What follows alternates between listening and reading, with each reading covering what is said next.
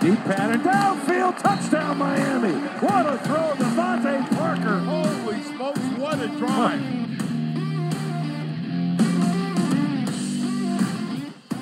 What is up, Dolph fans, and welcome to the Drive Time Podcast, part of the Miami Dolphins official podcast network covering your team, your Miami Dolphins. How's it going, everybody? It is Tuesday. I am your host, Travis Wingfield, and I'm here to bring you your daily dose of Miami Dolphins football. And on today's show, with free agency and the start of the new league year just 1 month away, I wanted to do something of an off-season primer. We're going to look at 5 big questions the Dolphins answered in 2020 and pose 5 more for 2021. Plus, I'm snowed in back home in the Northwest. We'll talk some TV and welcome in my special guest, comedian Jim Florentine, a lifelong Dolphins fan who has a hilarious story about a former Dolphins coach. All of that and more on this Tuesday, February the 16th edition of the Drive Time Podcast. That's another Miami Dolphins.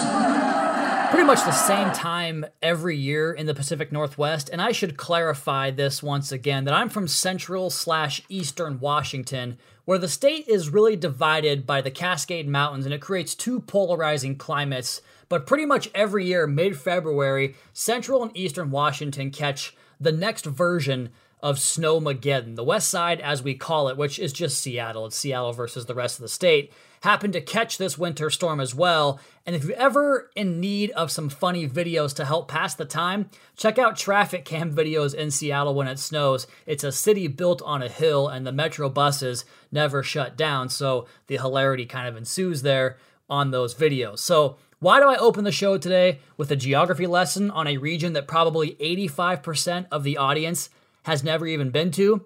Because when the annual Snowmageddon happens, we don't leave the house. Sprinkle in a global pandemic and the first weekend of the year without football, we were bordering on a shining level of cabin fever this weekend. I mean, I was at WSU for a couple of years during the Snowmageddon, and it wiped out 2 weeks of school back-to-back years. So you get an idea of on-campus classes getting wiped out because of this annual snowstorm. And did I mention it was the first week without football?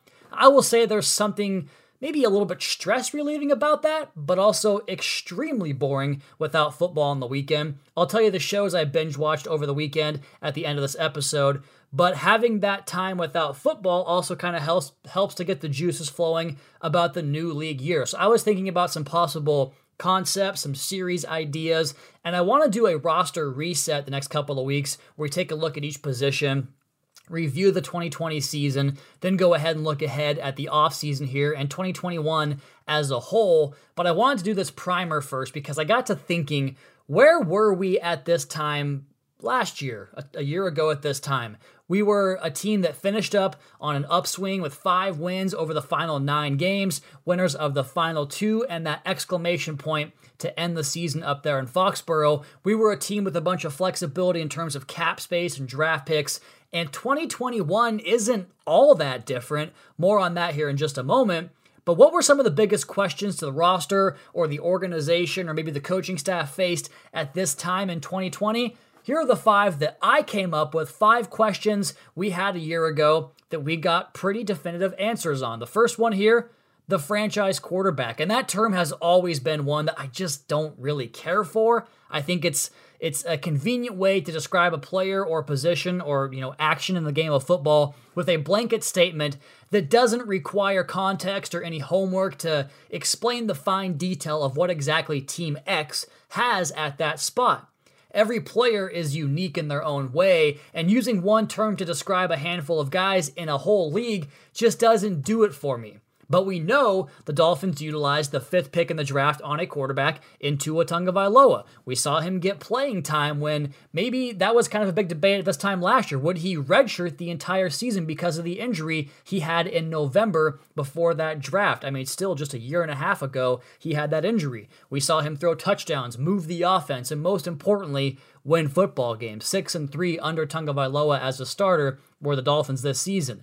The first thing we need to hear, though, is the team's position on the 22-year-old quarterback. Tua, very happy with. He's our starting quarterback. He did a nice job this year coming in as a rookie with no off season and the challenges of dealing with all that. And very happy with him and looking forward to watching him progress here over with an off season here and going into next year. That, of course, the voice of Dolphins general manager Chris Grier. But isn't it nice to go into a season without questions about the quarterback? Like from Tua, we saw the processing skills. I ran to a clip on Twitter where someone was breaking down the Los Angeles Rams defense, and they showed some clips from that game, which was, of course, Tua's first NFL start. And there was a play where the Rams, they show 2 deep safeties off the football. The Dolphins are in a bunch formation, which is where you get 3 guys bunched up on top of each other to kind of try to confuse the release and the coverage of the defense as guys break into certain elements of the route concept, with Gesicki as the one on the other side of the field in a 3-by-1 set, also known as trips. 3 to the field or to the boundary is your trips, and your backside boundary receiver, Gesicki in this case, is the one. Now the Rams drive on a pair of crossing routes from that bunch set, which includes a safety coming down over the top, which frees up Gesicki for a one-on-one situation. As that safety drives down on the crossing route, Tua flips his head that direction and airs one out up the sideline.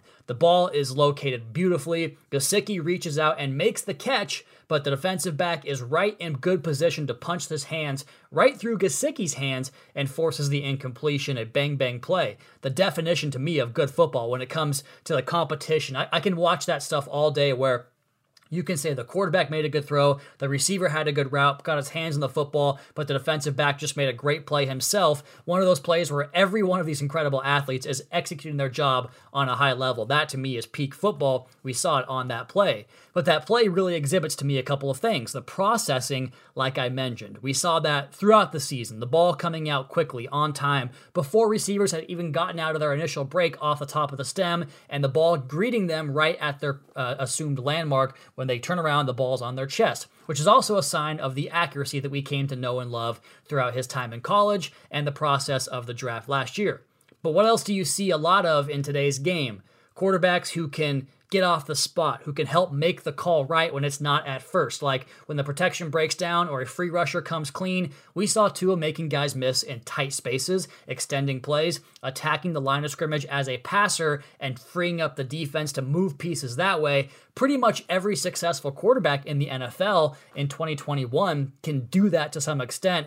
And we'll just go ahead and make a disclaimer that Tom Brady is in another class of his own where general rules just don't apply to that guy after getting his 7th Lombardi trophy last weekend. So you go into the offseason really in this kind of enviable position. We've seen other teams do this over the last couple of years where they have the young quarterback on the rookie contract and they start to kind of round out the team around him. You have an idea of that player's strengths after you've evaluated him for a year or two, how to complement those strengths, the type of people around him that can help him succeed and help the team ultimately succeed. I think you have your definitive answer about who the quarterback is and how they want to do as much as they can to make him successful here in Miami. That's your first answer. You didn't have it this time last year. Answer number 2, the vision for the defensive scheme. I remember writing pieces in training camp talking about the versatility of this defense and what they offered with depth at all positions, and it made me confident they would take a massive leap, which went from the 32nd ranked scoring defense to the 6th ranked scoring defense in 2020 from 2019. And they took that leap in the right direction, a massive leap. Adding Emmanuel Ogbah and Shaq Lawson helped rejuvenate the pass rush. Getting Raekwon Davis helped the run defense up the middle. The linebacker additions meshed with the incumbents, and a guy like Andrew Van Ginkel, one of those incumbents, who develops from a part-time player into a key cog. These guys all help give you waves of players that can do multiple things. And above all, and I think one of the more surprising gets, and a very, very pleasant surprise, was Byron Jones, who was by all intents and purposes the top defensive back on the market last season, and arguably the best player on the market last season when it came to free agency as a whole. How would he integrate with the defense? Well, your answer? Beautifully. It was awesome. We talked about this back in December when Brian Baldinger talked about the ability for Miami to lock down with he and X on the outside, and that gives you an opportunity to play aggressive defense up front. You sprinkle in Nick Needham, Eric Rowe, Bobby McCain, Brandon Jones, and the depth at that position, which of course in turn allows Flores and Josh Boyer to really crank things up and create pressure through their system and through the versatile rushers. So 2 big answers there with the quarterback and the defense. And the third answer is kind of into that answer as well, the pass rush. We covered it pretty well there, but over 40 sacks this season, constant pressure on quarterbacks that led to takeaways and huge plays, huge game-changing types of plays by the defense on the regular. I mean, you don't rack up 29 takeaways and lead the league in that category if you're not getting pressure on the quarterback. So we saw Emmanuel Ogbah explode. We saw Shaq Lawson get his sack production, and Kyle Van Noy and Jerome Baker both set or matched career highs in the sack department. And we saw Van Ginkel, again, go from that part-time player out of the 5th round in 2019, who started that season on IR, to become a prominent fixture on this defense. And all of those guys we've talked about are scheduled to be back in 2021. The fourth answer, now there was a dearth for a number of years in terms of highly graded offensive linemen coming into the league to help combat all the strong pass rushers from those classes that were entering the NFL. Well, last year, and then again this year, you'll see something similar in 2021's draft class. The offensive tackle class pumped in a ton of talent into the NFL, and two particular here with the Miami Dolphins. Robert Hunt was just terrific at the end of the season. That's a tape that I've really enjoyed watching at the end, my end of the season evaluation. Just a mover of people, solid in pass protection, really good finish to the 2020 season. And then Austin Jackson bookends Hunt on the other side of the offensive line. As you look forward at two arrow-up players, ages 21, 24, you saw growth in that rookie season. And you project that in addition to the young quarterback, you've got a pair of stalwarts at those positions that are so important along your offensive line. Fifth, definitively, I think you can point to the development of players taking the next step and be very encouraged about the program and coaching that guys receive here. Now, you can look back at 2019 and say there was a job done on several guys that really showed their worth relative to how they were acquired, whether it was a low-end free agent contract, a late draft pick, undrafted free agent. We saw it some in 2019. We saw it in spades in 2020. We mentioned Jackson and Hunt. We talked about Van Ginkel. What about Nick Needham? What about this year's the year that Eric Rowe and Bobby McCain both had at the safety position? I'm not going to rehash all of it. We have done that on this podcast, but Field Yates talked about this on Drive Time last week, Field Yates of ESPN. You just saw so much growth that has to really encourage you about having more cap flexibility again and another treasure trove of draft picks with 4 in the top 50 this year as Brian Flores and his staff get their grips on another crop of players. So those are 5 areas I think you entered 2020 with question marks at that you now have definitive answers on. So as we move into year 3, what are some of the areas we can look at to improve and take those 10 wins to a higher total and get back to January football?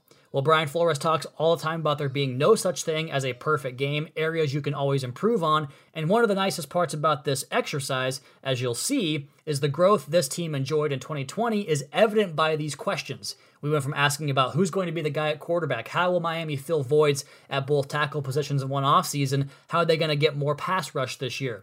Now the questions are centered around mostly building out depth, rounding out the roster, and finding those final pieces that can help push you over the top, like what Chris Grier has to say about our first point right here. Joe, we always talk about, Brian and I and Brandon and the scouts and coaches, competition makes everyone better. And we always talk about upgrading the roster in all areas. And there's places that we want to upgrade all parts of the roster. And obviously, having playmakers on offense and defense is what the great teams have, and we'll keep doing that here, trying to address issues on both sides of the ball. So playmakers on both sides of the football, right? Always a good thing to have that. We're going to focus on the offensive side here. First, the question about playmakers on that offensive side of the football. And you look at the construction of the current playmaker group on offense for Miami, and how can you improve upon that by maybe adding different body types and play types? Like one of my favorite exercises is on the Move the Sticks podcast when Bucky and DJ talk about making your receiver core like a basketball team where you've got rebounders and separators. It's about finding multiple ways to win. That's a idea we talk about both in general, but also here, a position by position case study. Can you put players on the field that can cause a matchup issue somewhere for the defense? We've covered this on the podcast with Field Yates, with Dane Brugler. I've talked about it a little bit myself. Man, these skill position groups, both in this year's draft and what is scheduled to be the free agency crop, that of course changes every year as teams re-sign players and guys get franchise tagged, all that fun stuff.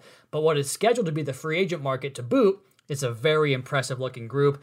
I'll be very curious to see how we answer the questions this time next year with regards to how the offense rounded into form at those skill spots.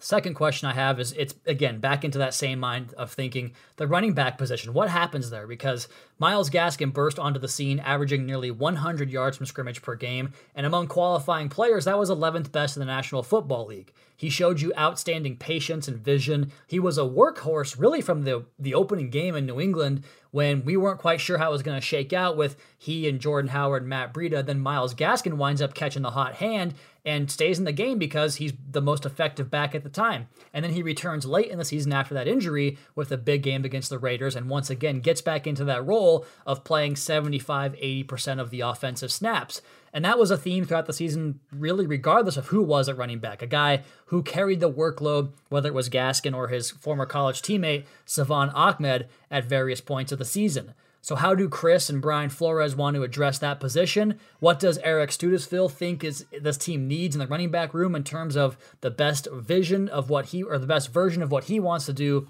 at the position? You've got that same situation I mentioned in the playmakers bit. There are all kinds of attractive options as well as in-house candidates who fit that bill. Is it a committee? Is it a starter with a 1-2 punch type of back behind the starter? I cannot wait to find out the answer to that question and circle back to this in a year's time and find out how it played out. My third question for the upcoming season is the offensive line makeup and how they decide to attack that group.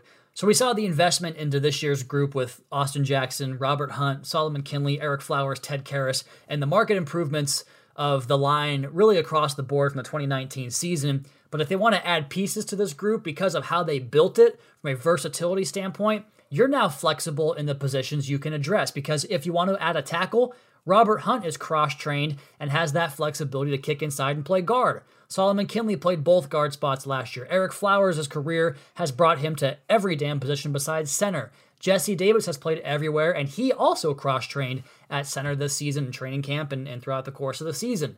And so what I like about this is you can let the board fall to you really however it may, let the chips fall where they may, proverbially speaking, and still be in a position to do a best player available approach. Like say there's a guard and a tackle on the board that you love at the pick before, let's say Miami's first pick in the second round, which right now is projected to be at number 36.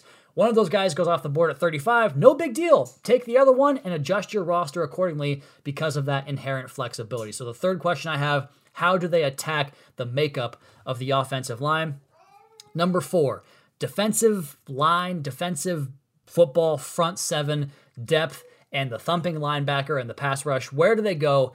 And how do they bolster a group that was good in 2020? But again, remember, there's no such thing as a perfect game. How can we make it better? So Ogbah and Lawson both 8 snaps. They were productive. They were essential additions to the defense. But it would only be beneficial to have the opportunity to give them a breather, to add depth behind them, right? Because when Shaq Lawson misses some time, Andrew Van Ginkel steps up and plays very well, but the defense adjusts to fill that vacancy where you wind up going bigger at the defensive end position. You kick Zach Sealer or Christian Wilkins out wider, and you use Van Ginkel off that edge in his stand-up linebacker position to kind of fill the snaps lost from Shaq Lawson being injured for a game or two. And with the resources and developmental program, adding depth in behind Lawson and Ogbah, and really just across the entire defensive line will only help things. But what a nice position to be in here with Lawson, Sealer, Wilkins, Davis, Ogbah under contract and ready to roll again in 2021 with Jason Strowbridge, Benito Jones, and some futures contracts players getting some playing time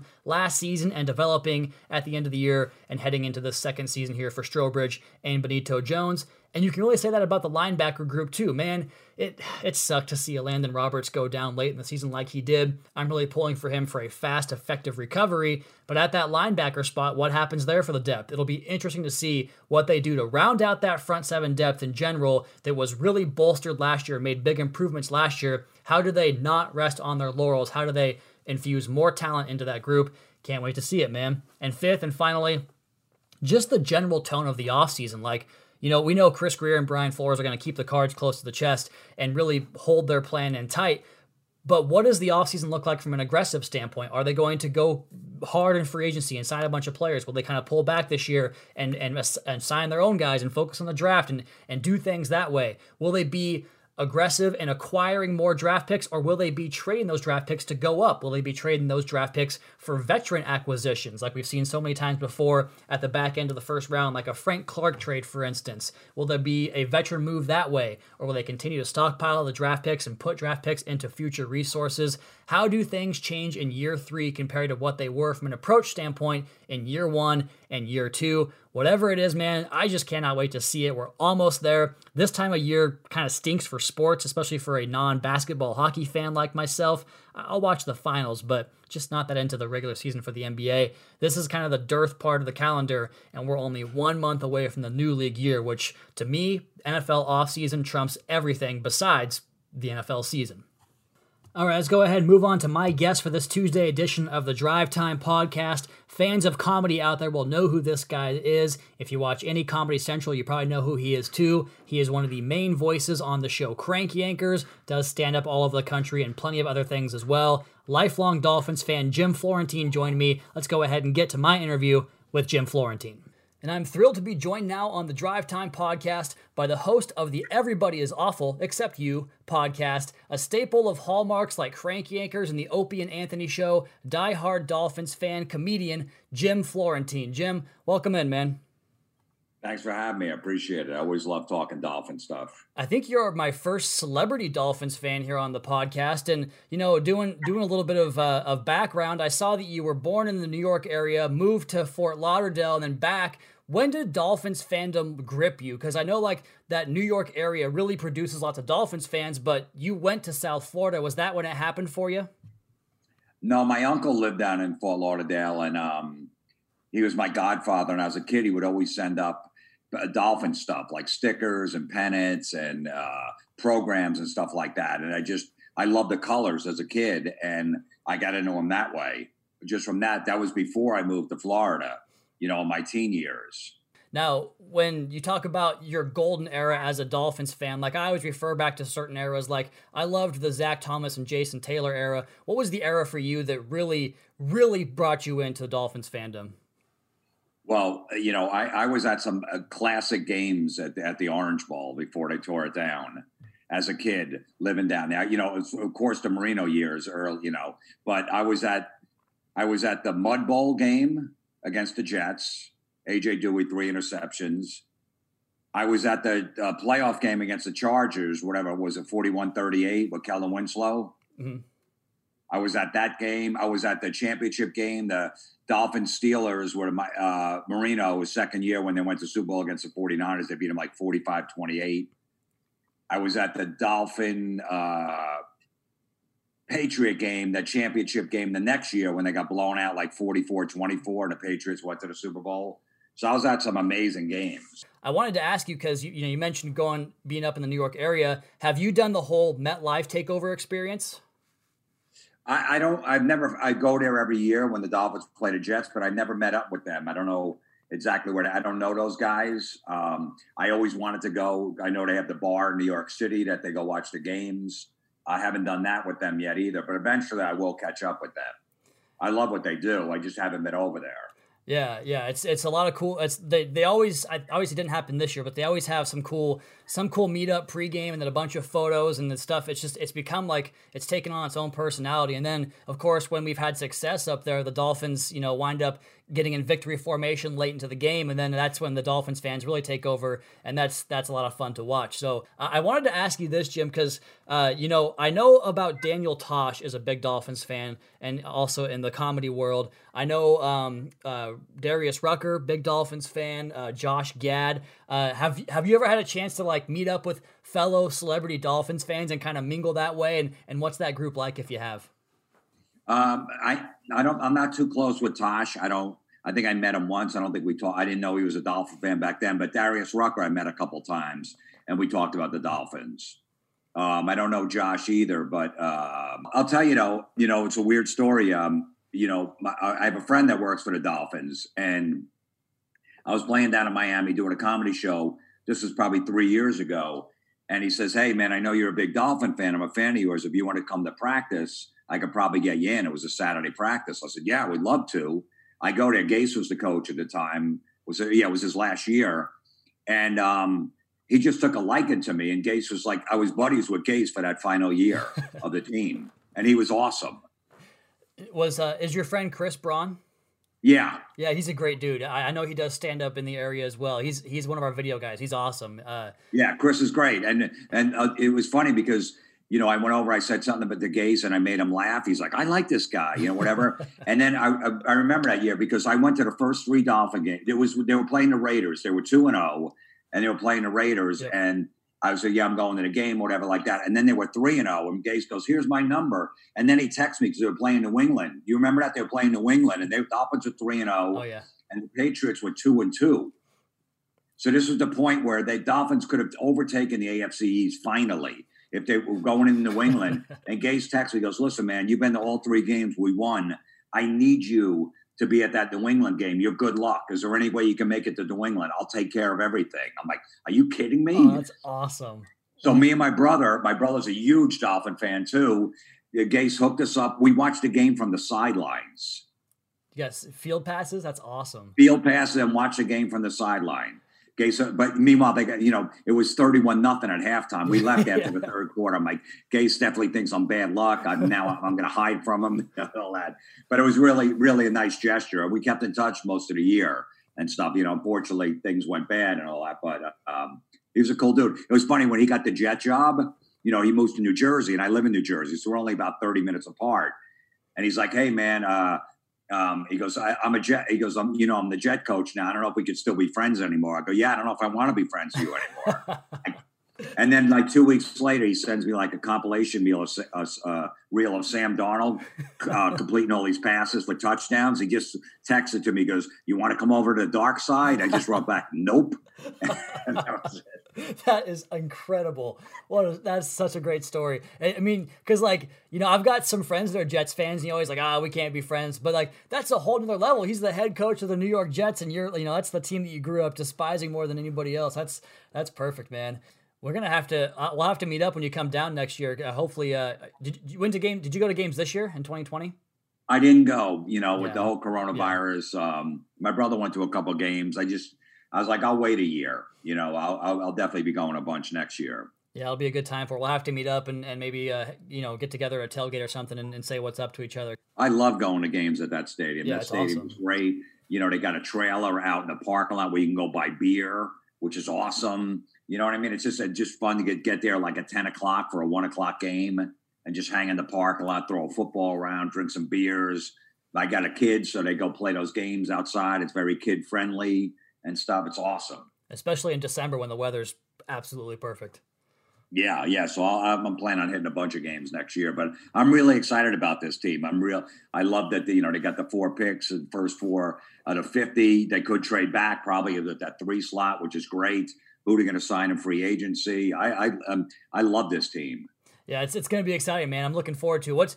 I know we got a long way to go for off season, but let's go ahead and finish with this. What is your year 3, things kind of coming together, second year of the quarterback? What's your 2021 Dolphins prediction? Way too early prediction. 11-5. I don't know if they win the division because you got the Bills now, but it's 11-5, maybe win the division and definitely at least win a playoff game. And I really think Tua is going to come into his own. I really think with an off-season mini game, the guy he had to rehab his hip injury last year, so he wasn't doing anything basically. Yeah, so for him to come in having a preseason, at least, and mini camps and all that stuff, he's going to be a completely different quarterback next year. And I liked him this past year. Yeah, I'm with you. And I think most of Dolphins Nation is as well with that and on the team and kind of the upward trajectory of this team. Jim Florentine, the host of the Everybody is Awful Except You podcast on Barstool Sports. Jim, appreciate your time today, man. We'll have to meet up at one of the games next year. Thanks for having me. I appreciate it.